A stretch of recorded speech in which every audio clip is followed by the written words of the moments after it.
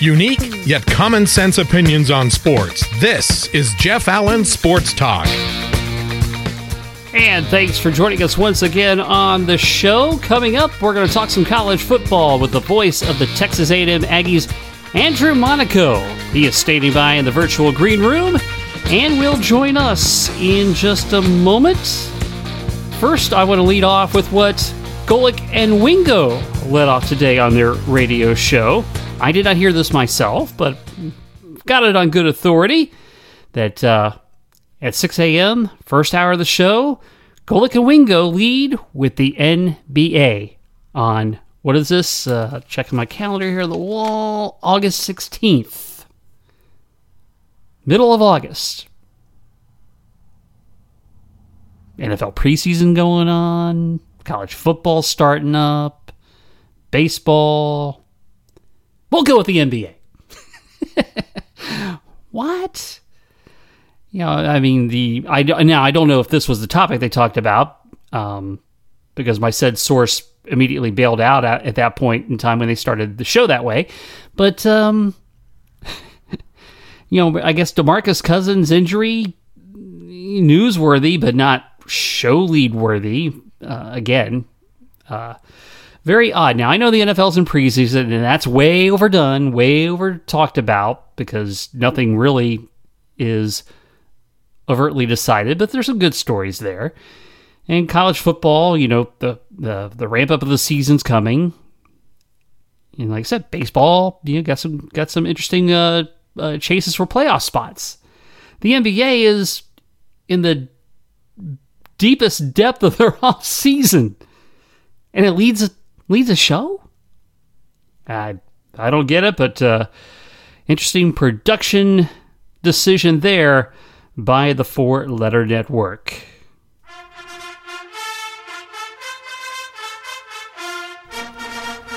We are happy to welcome back to the podcast the voice of the Texas A&M Aggies, who spent time here in the Orlando market with the Orlando Magic, the Orlando Cubs, sometimes a fill-in host at WGTO of my old stomping grounds. Glad to have Andrew Monaco back with us. Andrew, how are you?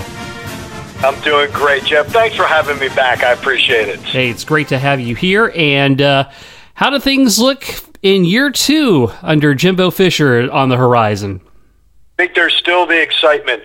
We know last year at this time, we were all wondering what kind of team it was going to be. Well, year one, if it was a foundation year, I think there's quite a foundation now for Texas A&M in this Jimbo Fisher era. 9 wins, the 7 overtime win over LSU, capped by a Gator Bowl victory over NC State. Just a lot of momentum going into the off season and now into this second season.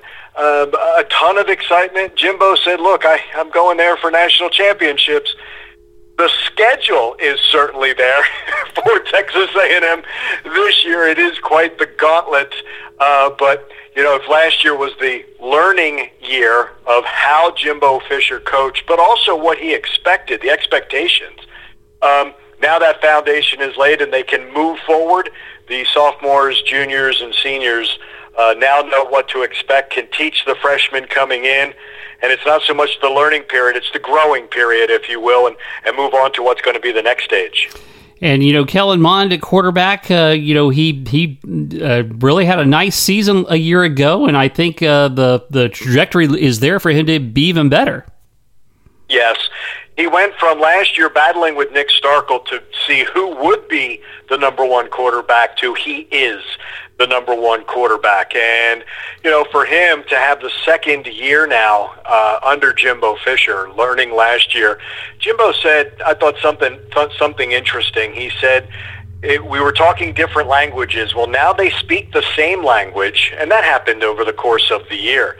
And now Kellen Mond is seeing things that Jimbo's seeing, or even seeing things that Jimbo's not seeing because Kellen is under center. I really do believe there is that trajectory for Kellen. I think he's going to get better. I think there's an ownership as well as a leadership for Kellen Mond, and this is a young man who does not settle.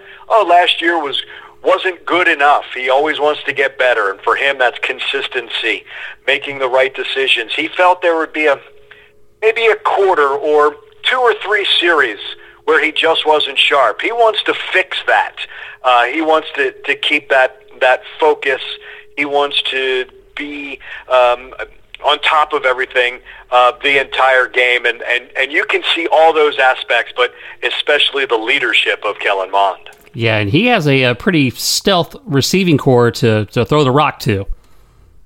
Jeff, it's interesting that last year I thought it was one of the biggest question marks for the team. And if you go back to 2 years when you lose a Christian Kirk, everyone was like, okay, who's going to step up? And I truly believe it's by committee. This is a receiving core that's going to have to do it by committee. But last year you had Courtney Davis, who scores the tying touchdown against LSU in regulation, who scored the touchdown to tie it in the 7th overtime. He had to overcome a couple of injuries, including a knee injury. He's back and healthy. Kendrick Rogers, who I don't know how this kid keeps growing, but now he's close to 6'5". He was listed at 6'2" at the beginning of the year last year. He's almost 6'5". He made nothing but great catches in that game against LSU, and that followed up a terrific breakout performance against Clemson. But I think the leader of that receiving crew really is Jamon Osborne, who played with Kellen Mond at IMG Academy. They were together. Jamon is from the Houston area, and there's just, again, I hate to say possession receiver because it doesn't say enough for him. I think he's a dependable receiver, and I think having the second year Kellen, and I'm just naming those 3, not Cam Buckley. I haven't named Caleb Chapman, who's back from an injury. I just think that time together, all of last year, and then to set the tone for this entire team through the spring and that leadership, and then the 7-on-7 in the summer, and then to lead their respective, for Kellen to lead the quarterbacks, for Jamon to lead the wide receivers. I think you're going to see them really, really on the same page. I think there's going to be some chemistry for Kellen Mond with his receivers. How about on the defensive side of the ball? They did lose some NFL caliber type players, but they seem to be pretty loaded on that side of the ball too. Jimbo says you win games, the guys with their hands in the dirt, and I think the defensive line just might be the strength of this Aggies defense. They did lose Dalen Mack and Kingsley Keke to the NFL. They lost Landis Durham, a dependable end, to the NFL. But Justin Matabike will probably be all SEC, one of the defensive tackles. And right alongside him is Bobby Brown III, a guy that the Aggies were able to get. He was going to go to Alabama, but he ended up picking Texas A&M, a freshman last year. They're going to move him to defensive tackle as well. And on the outside, you've got a Michael Clemens who's back from injury last year. He missed all of last season, but really worked on his body and kind of changed his game to be a little quicker. I think he's going to be more of that field rusher, on the field end, if you will, and Tyree Johnson. But it goes a lot deeper than the front 4. You've got guys, they've got a 5-star out of Converse Judson just outside of San Antonio in DeMarvin Leal, who is in the mix as one of the backup defensive ends. They've got Max Wright, who this is a kid who every time you look down and it was kind of a big play, Max Wright would find himself on the field. Like, he didn't have a ton of snaps, but he seemed to be in on a lot of important snaps. So that was the trust that he earned as a freshman last year. I think they're deeper there. Linebacker, they lost 2 really good linebackers in Otaro Alaka and Tyrell Dodson. Dodson actually left a year early. Dodson went to Buffalo and Alaka to Baltimore. But they think Buddy Johnson is the one who can take over in that middle linebacker spot. Anthony Hines missed all of last year, a knee injury. And up until his injury, he was probably going to be possibly the 3rd linebacker. This team usually plays with 2 linebackers, but when they want to stop the run, they need that 3rd. That knee injury kept him out. So we were wondering, how would he be? He looks terrific. If Buddy is that run stopper, Anthony Hines can go sideline to sideline. But I think they're deeper. You kind of held your breath last year when it came to linebacker. They didn't have as much depth. They've got younger guys. There's a little lack of experience and snaps on the college level, but they got some high high recruits. Andre White comes from the Pennsylvania area in Harrisburg. Chris Russell is a Tennessee linebacker, and since Tyrell Dotson came out of Tennessee, we think that's going to be a good pipeline. The back end is the key, though. I'm not going to lie, and they have to learn that those defensive backs have to make open tackles. They have to defend better, and this is an entire defense. They've got Mike Elko for the second season, and I think if the offense gets Jimbo Fisher for a second season, I think this defense will be even better in the second season, and Mike Elko wants them to disrupt. They were great against the rush. It was against the pass. And can they force more turnovers? Despite the time of possession last year, this defense, it will be good to get off the field quickly, give the ball back to the offense. Leon O'Neal Jr. is the one that I think is going to shine on that back end. He got his first career interception in the Gator Bowl. I do not think it's going to be his last. And they know that they've got to do their job. Like I said, open field tackles, if a running back gets to the second level. And in a game against Mississippi State last year, Mississippi State converted on so many third and longs. It was demoralizing, led to a loss. I think you're going to see an improved secondary. Mike Elko is the defensive coordinator, but he's also the secondaries coach, so you better believe they're going to get better. For those who have not taken in the 12th man experience, and I would be one of those, how would you describe that phenomenon? At Kyle Field? You're talking about a game at Kyle Field? Yes, sir. Unbelievable. Look, we've known each other long enough. We love stadiums, we love arenas, we love game nights and game days. It's something special from the core that marches in, from Reveille coming in, from the players with their walk to Patton's theme playing 90 minutes before to tell you that the gates are open, to the students standing the entire game. It is along the lines, the tailgating all over the place.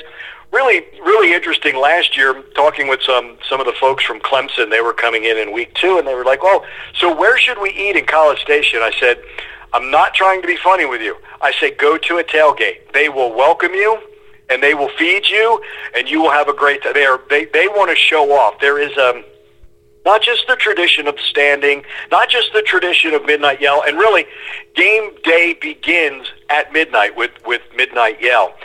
But Aggies are proud. They want to make it an enjoyable experience. They're always going to put on, they're going to have their manners. Look, there's the core values of Texas A&M, and it's going to be those manners. Look, they want to win, but they're not going to taunt. They won't even put up with that by other people doing that. There's good bull and bad bull, and that's real bad bull when you do that. But they've made this stadium over 100,000 now. You can actually feel the press box shake when they are cheering. The cannons that go off, the yells that they have, the yell leaders leading all of that. It is an absolute special experience. And I thought last year, Dave Elmendorf, my partner, who's going into his 30th year, and he's an All-American, a two-sport All-American at A&M, the longtime Los Angeles Ram. He also played baseball at A&M. And I kind of felt that he was watching through my eyes how the year was going to be. And I know in the Clemson game, he was asking me, can you feel it shaking? I'm like, I certainly can, partner. So I think it's wonderful. It's a combination of inclusive. I think it's, because of the way the school is, it's the blue collar. They love, like last year it was Cullen Gillespie was the 12th man. And Gilly runs out and he's getting everybody fired up, and they respond to all of that. I think it's unique. I think every college is unique. I really do. But it seems like with A&M, they want even the visitors to have a really good experience, but they are so into the games that it really makes it for, I think, one of the joyous scenes in college football. Oh, man, that sounds exciting. So this week you were in Birmingham for the SEC broadcasts and officials meetings. I trust you guys probably went over some of the new rule changes for 2019? We did, and interesting because Steve Shaw, who is the head of the football officials, was telling us that they talk about rules and they change every 2 years. This was an off year, and now this year it's more about the player safety. So they have tweaked the targeting rule along the lines of you're not going to hear a call stands any longer. There's now going to have to be criteria, and for targeting it's going to have to meet all 3 criteria along the lines of a defenseless player being hit. Now, that could be the quarterback. It could be after a wide receiver makes a catch and is moving. There has to be the attack on that tackle. Does the player launch? Does the player lead with the helmet? And now with targeting, they put basically a halo on that helmet. So if you have the defenseless receiver and then they think that they attacked but did not hit with the helmet, that third is what's called the indicator, and I think we're going to hear that word an awful lot this year, the indicator. If all 3 are not met, it is not targeting. What will be different this year is you can have roughing the passer and targeting. If there's no targeting, there's still going to be that 15-yard penalty for roughing the passer. It seemed last year you could have targeting, and we were actually wrong a couple of times. Our broadcast crew in the game against Arkansas thinking, oh, well, if he's called for targeting, they take the targeting, it's still the personal foul. Not the case. This year, you're going to hear the referees say it is personal foul plus targeting. The personal foul will stand no matter what. Player may be ejected out, if all the criteria are met for targeting. But if there is no targeting, you will still have blindside block, which could be a call plus targeting. Like I said, roughing the passer plus targeting. They'll look at that targeting part, but that personal foul will still stay in there. Again, it's all for player safety. And if they are going to err, they're going to err on the side of player safety, and I don't blame them. I think it's also a way they're getting rid of the wedge. Like I said, the blindside blocks, a lot of that on special teams. I think they know that special teams is just still too important to college football. Can they still keep it in and make it safer? I think these are 2 really good things that they have added to the game. And overtime now is going to be a little bit different too, basically born out of that A&M LSU game. So basically after 5 overtimes, they have to go alternating 2-point conversions? 4.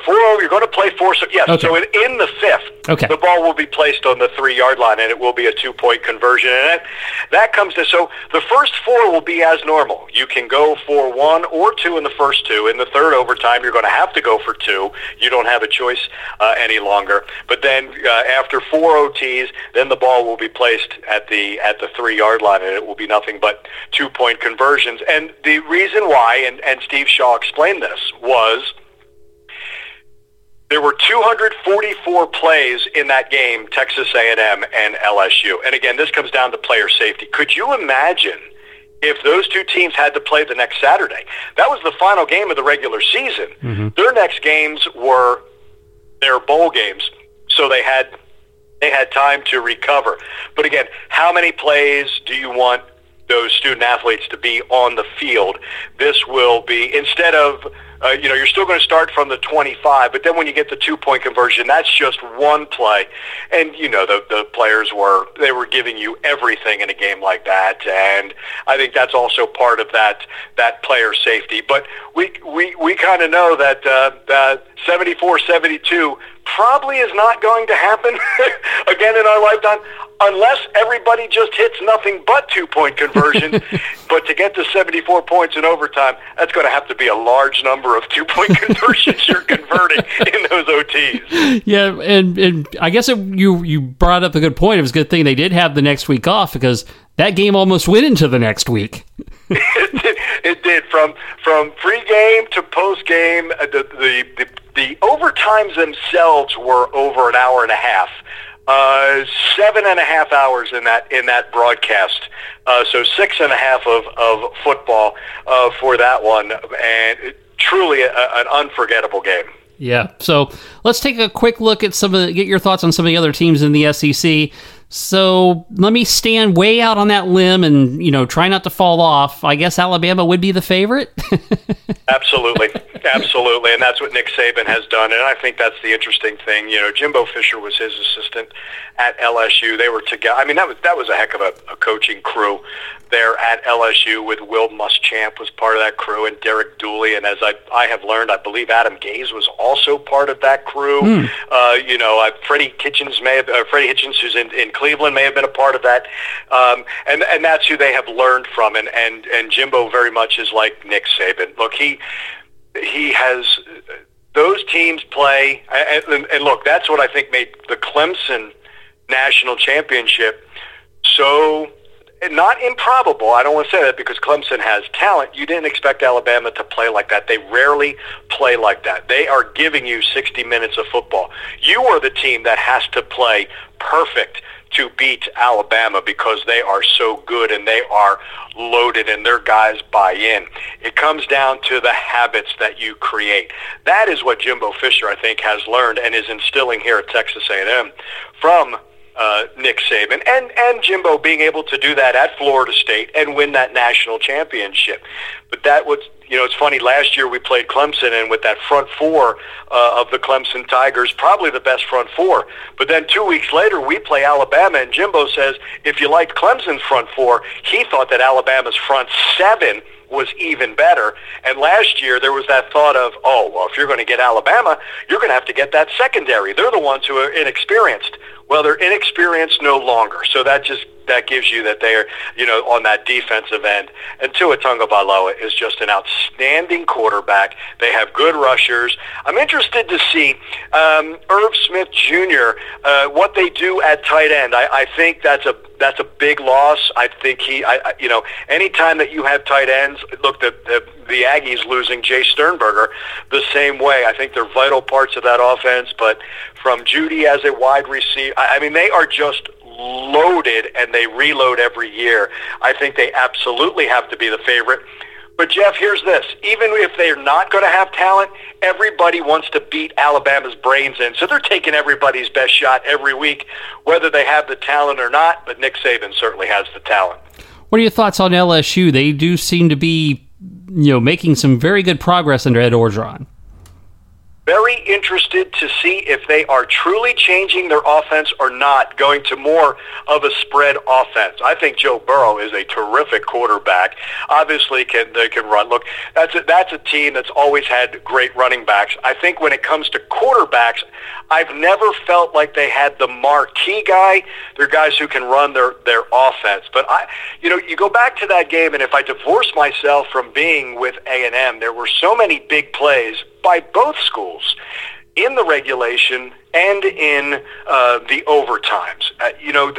They've always had great linebacking core, and obviously on the back end, they've always had great people. Here's why I say what I say, though. When you go into that spread offense, this is what hurt A&M under Kevin Sumlin. If that spread offense and if you don't have those long drives, your defense is on the field a lot longer. Case in point, 2 years ago, A&M under that spread, the offense time of possession was fewer than 30 minutes. Well, how many more possessions is that your defense has to be on the field? How many times, think about the UCLA game 2 years ago. How many times was it a 3 and out, not running the ball, but passing the ball, that 3 plays your defense that just got off the field has to come on?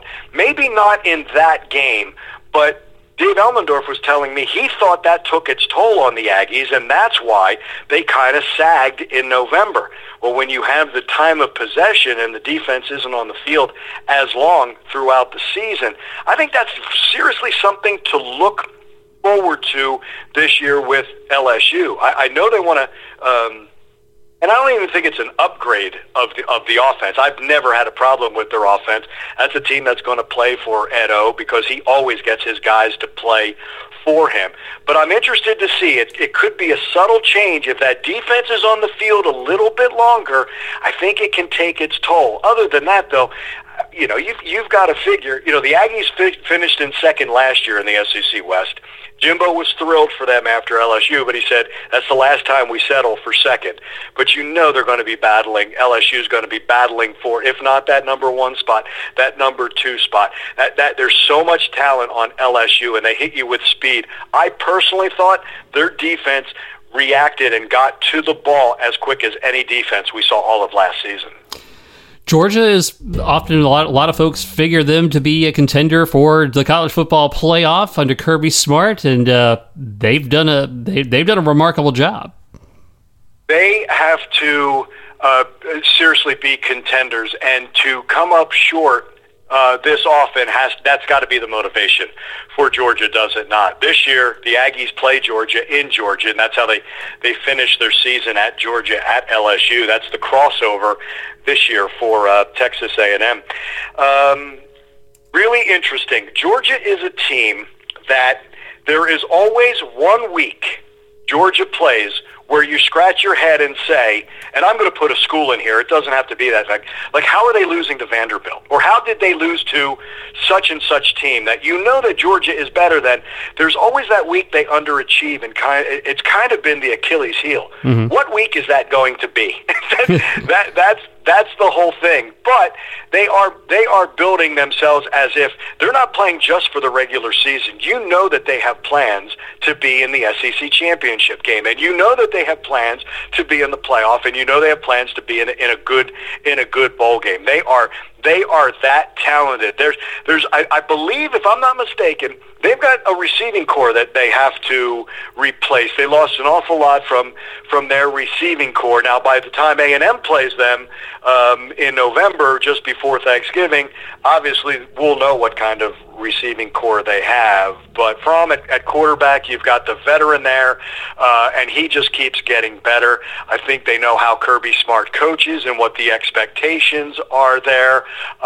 You have to expect Georgia to be a contender. Missouri's kind of an interesting story. They're facing some sanctions that are being appealed under head coach Barry Odom, and they've got the Kelly Bryant transferring in from Clemson. They could be a team that could be a bit of the fly in the ointment kind of team, right? I think when you bring in a Kelly Bryant, and I will say this, that Clemson may have still beaten A&M last year, but if they did, Kelly Bryant was a big reason why they beat A&M. The reason why I say this, Kelly Bryant and that experience, they played the perfect road game. The Tigers played from ahead that entire game. And Trevor Lawrence wasn't Trevor Lawrence in week number 2. He showed exactly who he was by, throwing a 50-yard touchdown pass, but he also had a 3-and-out where he missed a lot. I don't know how that would have been over the course of an entire game in week number 2. I don't know if they win. They may still escape, but I think Kelly Bryant's a big reason why they won that game. Now, you put that, and I think there are certain quarterbacks are winners, and I think Kelly Bryant is a winner. It's interesting. Kellen Mond was saying Kelly Bryant is one of those guys that he's not so much looks up to, but admires, because there is that leadership role, and he does get his guys to play for him. Now Missouri gets that, and Missouri has always they seem to be that team, like, do you want to trust them or not trust them? Mm-hmm. They're that kind of team. It's really interesting that the Aggies don't play. I'm going to go off on this a little bit. I kind of wish we would play Missouri a little bit more. South Carolina is the Aggies' permanent crossover, but with Missouri and A&M being the two teams that came in most recently to the SEC, it could have been a fun little rivalry between those two schools. But I love what Kelly Bryant brings. I mean, does he have the strongest arm? No. But he makes the right decisions. And I'll put this back to A&M. Jimbo Fisher has talked time and again, the decisions you make on a 3rd and long, fans may not like that Kellen Mond throws it away and they have to punt, but that's a better decision than an interception or forcing something. I think Kelly Bryant is the one who's going to do that, you may say, man, the completion percentage, boy, that's not really great. But did he make the right decision and either live to play another down or something like that? I think that's going to be very important for Missouri, and that's another team that lost some close games last year. They were hit by Kentucky last year, a game that they let get away at home. I think Bryant brings an awful lot of that experience and leadership to the Tigers. And we'll touch on one more team here in the home state of Florida, the Gators, under Dan Mullen, and he can coach some offense. Me personally, I'm not so sold on Felipe Franks though. But Dan Mullen is, and that I think is the whole key. This is almost like free agents. You may not like a free agent, but they only need one team, right, to do that. Dan Mullen is the one who needs to be, and I think I really think Felipe is going through what Kellen went through.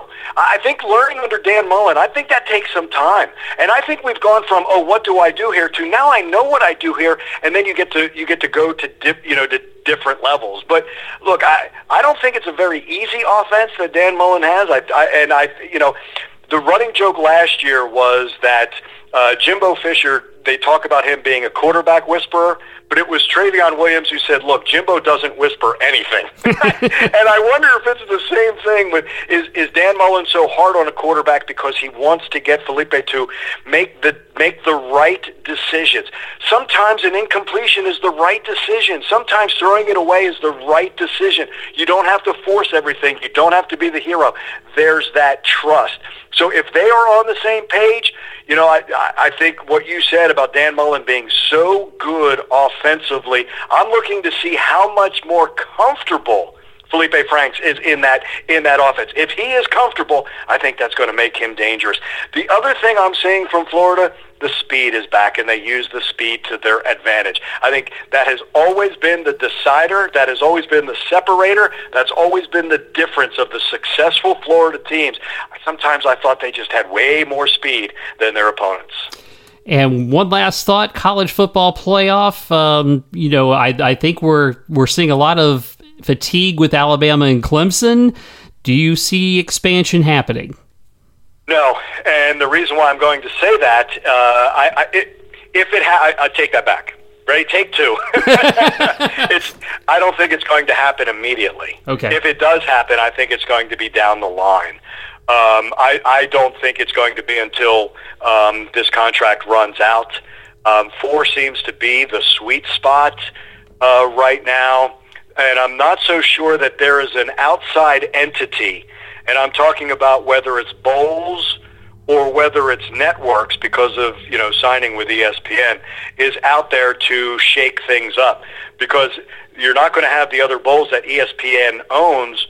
They're not going to outbid the bowls that are currently in there right now. Would it have to be a lesser bowl taking a gamble, saying, "Hey, we will do this"? I think when it comes to the commissioners, as much as the Big Ten right now is not happy that they've been left out each of the last 2 years, that the Pac-12 is looking for relevance, they have been out. I think we know that this is the sweet spot. And what I found interesting, having to play a quarterfinal, semifinal, and final, just adding that other week, there's the concern of creeping into when the NFL starts getting into the Saturdays. You're also getting into that as an extra day for the players, so you don't have as much time after the final regular season game and that run up to bowl time. I think there's a little bit of that concern as well of adding one more game. But I also don't know if they can find the money from those other bowls. They're kind of locked into all of those. I think we're going to be with 4 for a little while, and probably at least to when this current contract runs out. And do you think a group of 5 ever has any hope or prayer of breaking into that? No. Yeah. No, I really don't. And this is me. This is Andrew's thoughts right here. I think there may come a day when the 64, and I don't know who that 64 is. I wonder if we're ever going to have a Super Division I And they're going to say, you know what, we're just keeping all our revenue. It will be Super Division I, Division I, and the old Division I AA. I know it's not that. I know it's Football Championship Series and football. Yeah, it's one AA to me too. I get that, but I wonder if I just wonder if, and I'm going to say haves and have-nots, and they just say, you know what, we're not sharing any longer. This is just going to be us, and will there be a super conference, and how that plays out, I don't know. But I think that the landscape for the next television contract, and there might be something to that with the conferences. I think there's one more seismic shift throughout college football and these conferences. It might not be until 2024, but I wonder if more things will be going behind the scenes for that. I could be dead wrong. And where I would hope that I am is I think we take the underdog out of it. And there's always that, well, I'm going to say UCF. Well, who did they play? Well, you can only win the schedule that you have, and then fans have to realize this happened to Boise State, this happened to Virginia Tech, it's happened to other schools. They look attractive until they start winning, and then other schools start backing out of those series because they don't want to lose. Mm-hmm. So how is it that school's fault when schools are backing out of a contract or pushing it farther down the line? I think you miss, the Boise State's beating Oklahoma, in the Fiesta Bowl. I think that's good for college football. I don't know if Western Michigan deserved to be in their bowl that they were in, but you know what? It's a pretty good story, and I think that's great for the student athletes. But I think in the reality, no, I think it's always going to be Power 5 versus the Group of 5, and that Group of 5 is maybe every once in a while, but I just don't see them on equal footing. Okay, I'm starting a new feature on my show with guests that I'm just going to ask a random question, and you get to be the first. Oh, great! I'm the test rat. Yes. Wait, I've known you long enough. I have no idea now what this question is going to be. I know that you can think of. Okay, I'm ready. I'm ready. That's all I'm saying. I'm ready. As a guy who's covered baseball, what do you think of robo umpires? Notice the pause. I don't like that the human element's coming down. I'm not a big replay guy, Jeff. I'm not going to lie to you. I think we're micromanaging the game. Yeah, neither am I. No, I don't like that. I understand things like let's tighten the game up along the lines of, you know what, you really should be touching the bag. That in the neighborhood play, let's touch the bag on a play. And I get, let's have a runner slide in, into the base as opposed to being 3 body lengths away, taking a guy out, which I think one plays into the other. If you're going to start taking me out, I'm going to be in that neighborhood. But I'm tired of this. Oh, his foot came off the bag for a fraction of a second, so automatically I don't like the micromanaging, as I call it. When it comes to robo-ump, man, I think there's something too. If you ticked off the umpire, you better expect the next pitch to be a strike.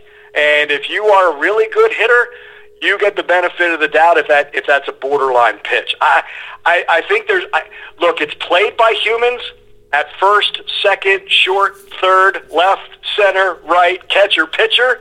Why can't we have the human element for umpire? I think replay should overturn the egregiously wrong calls and the bad calls. I don't think it's something that we should be so it shouldn't be relied on for that. But I guess, do I see it coming? I kind of do. I just hope it doesn't. Yeah, it's interesting because I like the human element as well, but then when you see guys like C.B. Buckner and Joe West and Angel Hernandez, you kind of think, maybe a robo-umpire wouldn't be so bad. That is when I do the 180 and I say, you know what, bring the robo-ump in because I don't like that the umpires, those guys almost have the chip on their shoulder like they can't be wrong. Yep. So that to me, anybody in the robo-ump cause, you bring up those names and it may be here sooner than we think. Well, Andrew, this has been a lot of fun. I always appreciate spending time with you. Thanks for giving us the lowdown on Texas A&M and SEC football. Absolute pleasure as always, my friend. Andrew Monaco, the voice of the Texas A&M Aggies. And a pretty stout fight song, too, as you hear here. Here. By the way, also in the mix, a running back for the Aggies, former UCF running back Cordarian Richardson is part of the Texas A&M squad and looks to be in the mix to get some playing time there. The big bruising back who showed some nice flashes when he was here at UCF. So as I'm putting the podcast together tonight, I'm also looking out of the corner of my eye at the big screen at the Miami Dolphins Tampa Bay Bucks game, and what I would also render as like the worst uniform game. The Bucks uniforms are just absolutely horrendous. I mean, I can't think of why anybody thinks those look good. Who signed off on those? Either go back to the ones before that. I like the creamsicle stuff. That wouldn't be bad to go back to either, since everybody's all nostalgic and everything. But what they have now is just terrible. Miami, when they don't wear their classic 70s throwbacks, which they really should go back to, and those are a sharp uniform. This kind of off aqua thing they have with the I don't know. It's not a good look, because they can do better because they have done better. As we talk a little uniform game here. Interesting to note, a lot of interesting things happened 50 years ago. So you look back, 1969. Now you look back 50 years later, what a landmark year that was. Apollo 11, going to the moon. Woodstock, 50 years ago this week. The big Free Love and Music Festival. And on this date, 50 years ago, August 16th, 1969, the first issue of Sports Illustrated. And Sports Illustrated became the top sports magazine in America. And, also notably, brought us that beautiful thing we call the swimsuit issue. Thank you, SI, for that. The magazine's certainly not what it was. They've circulation's down. They're, cutting the amount of issues. It's, they just are not what they were. It just like many media outlets are not what they were. But at one time, it was the juggernaut. And it's hard, interesting to comprehend. 50 years ago today was their first ever issue. More college football talk for you, by the way, on my other podcast. As many of you know, I do the AAC report on the Nightline Sports Network. And I've been doing team-by-team previews of the American heading through the month of August into the start of the season. And also had a special guest this past week, Tim Brando of Fox Sports. It was a tremendous appearance by Timmy B. We talked UCF, the conference, Mike Oresco, and the college football playoff. And we know Tim Brando speaks highly against the inequities of the college football playoff. Check that out on the Nightline Sports Network. And next week on this podcast, we're going to have a UCF roundtable. I've assembled various guys that cover the Knights in podcast and online form, and we'll be getting down to business on that on the next episode. And with that, we are done here. Thanks for listening to Jeff Allen Sports Talk. Follow Jeff on Twitter at JeffAllen_88, on Facebook at JeffAllen88, and the website JeffAllenSportsTalk.com. And you can reach out to the show anytime by email, JeffAllenSportsTalk@gmail.com. Jeff Allen Sports Talk is brought to you exclusively by Kramer's Salve for Dogs. Kramer Salve is a safe and natural approach to help your best friend live an itch-free life. It's made from the finest ingredients so it stops itching, heals hot spots, and painful inflamed skin. Kramer Salve contains a proprietary blend of neem, an ingredient known for its healing properties. A 4-ounce 6-month supply, including shipping, is just $30, and the 2-ounce 3-month supply, including shipping, is only $20. Help your dog end the itch and hot spot cycle. Order today at kramersalve.net. That's KramerSalve.net.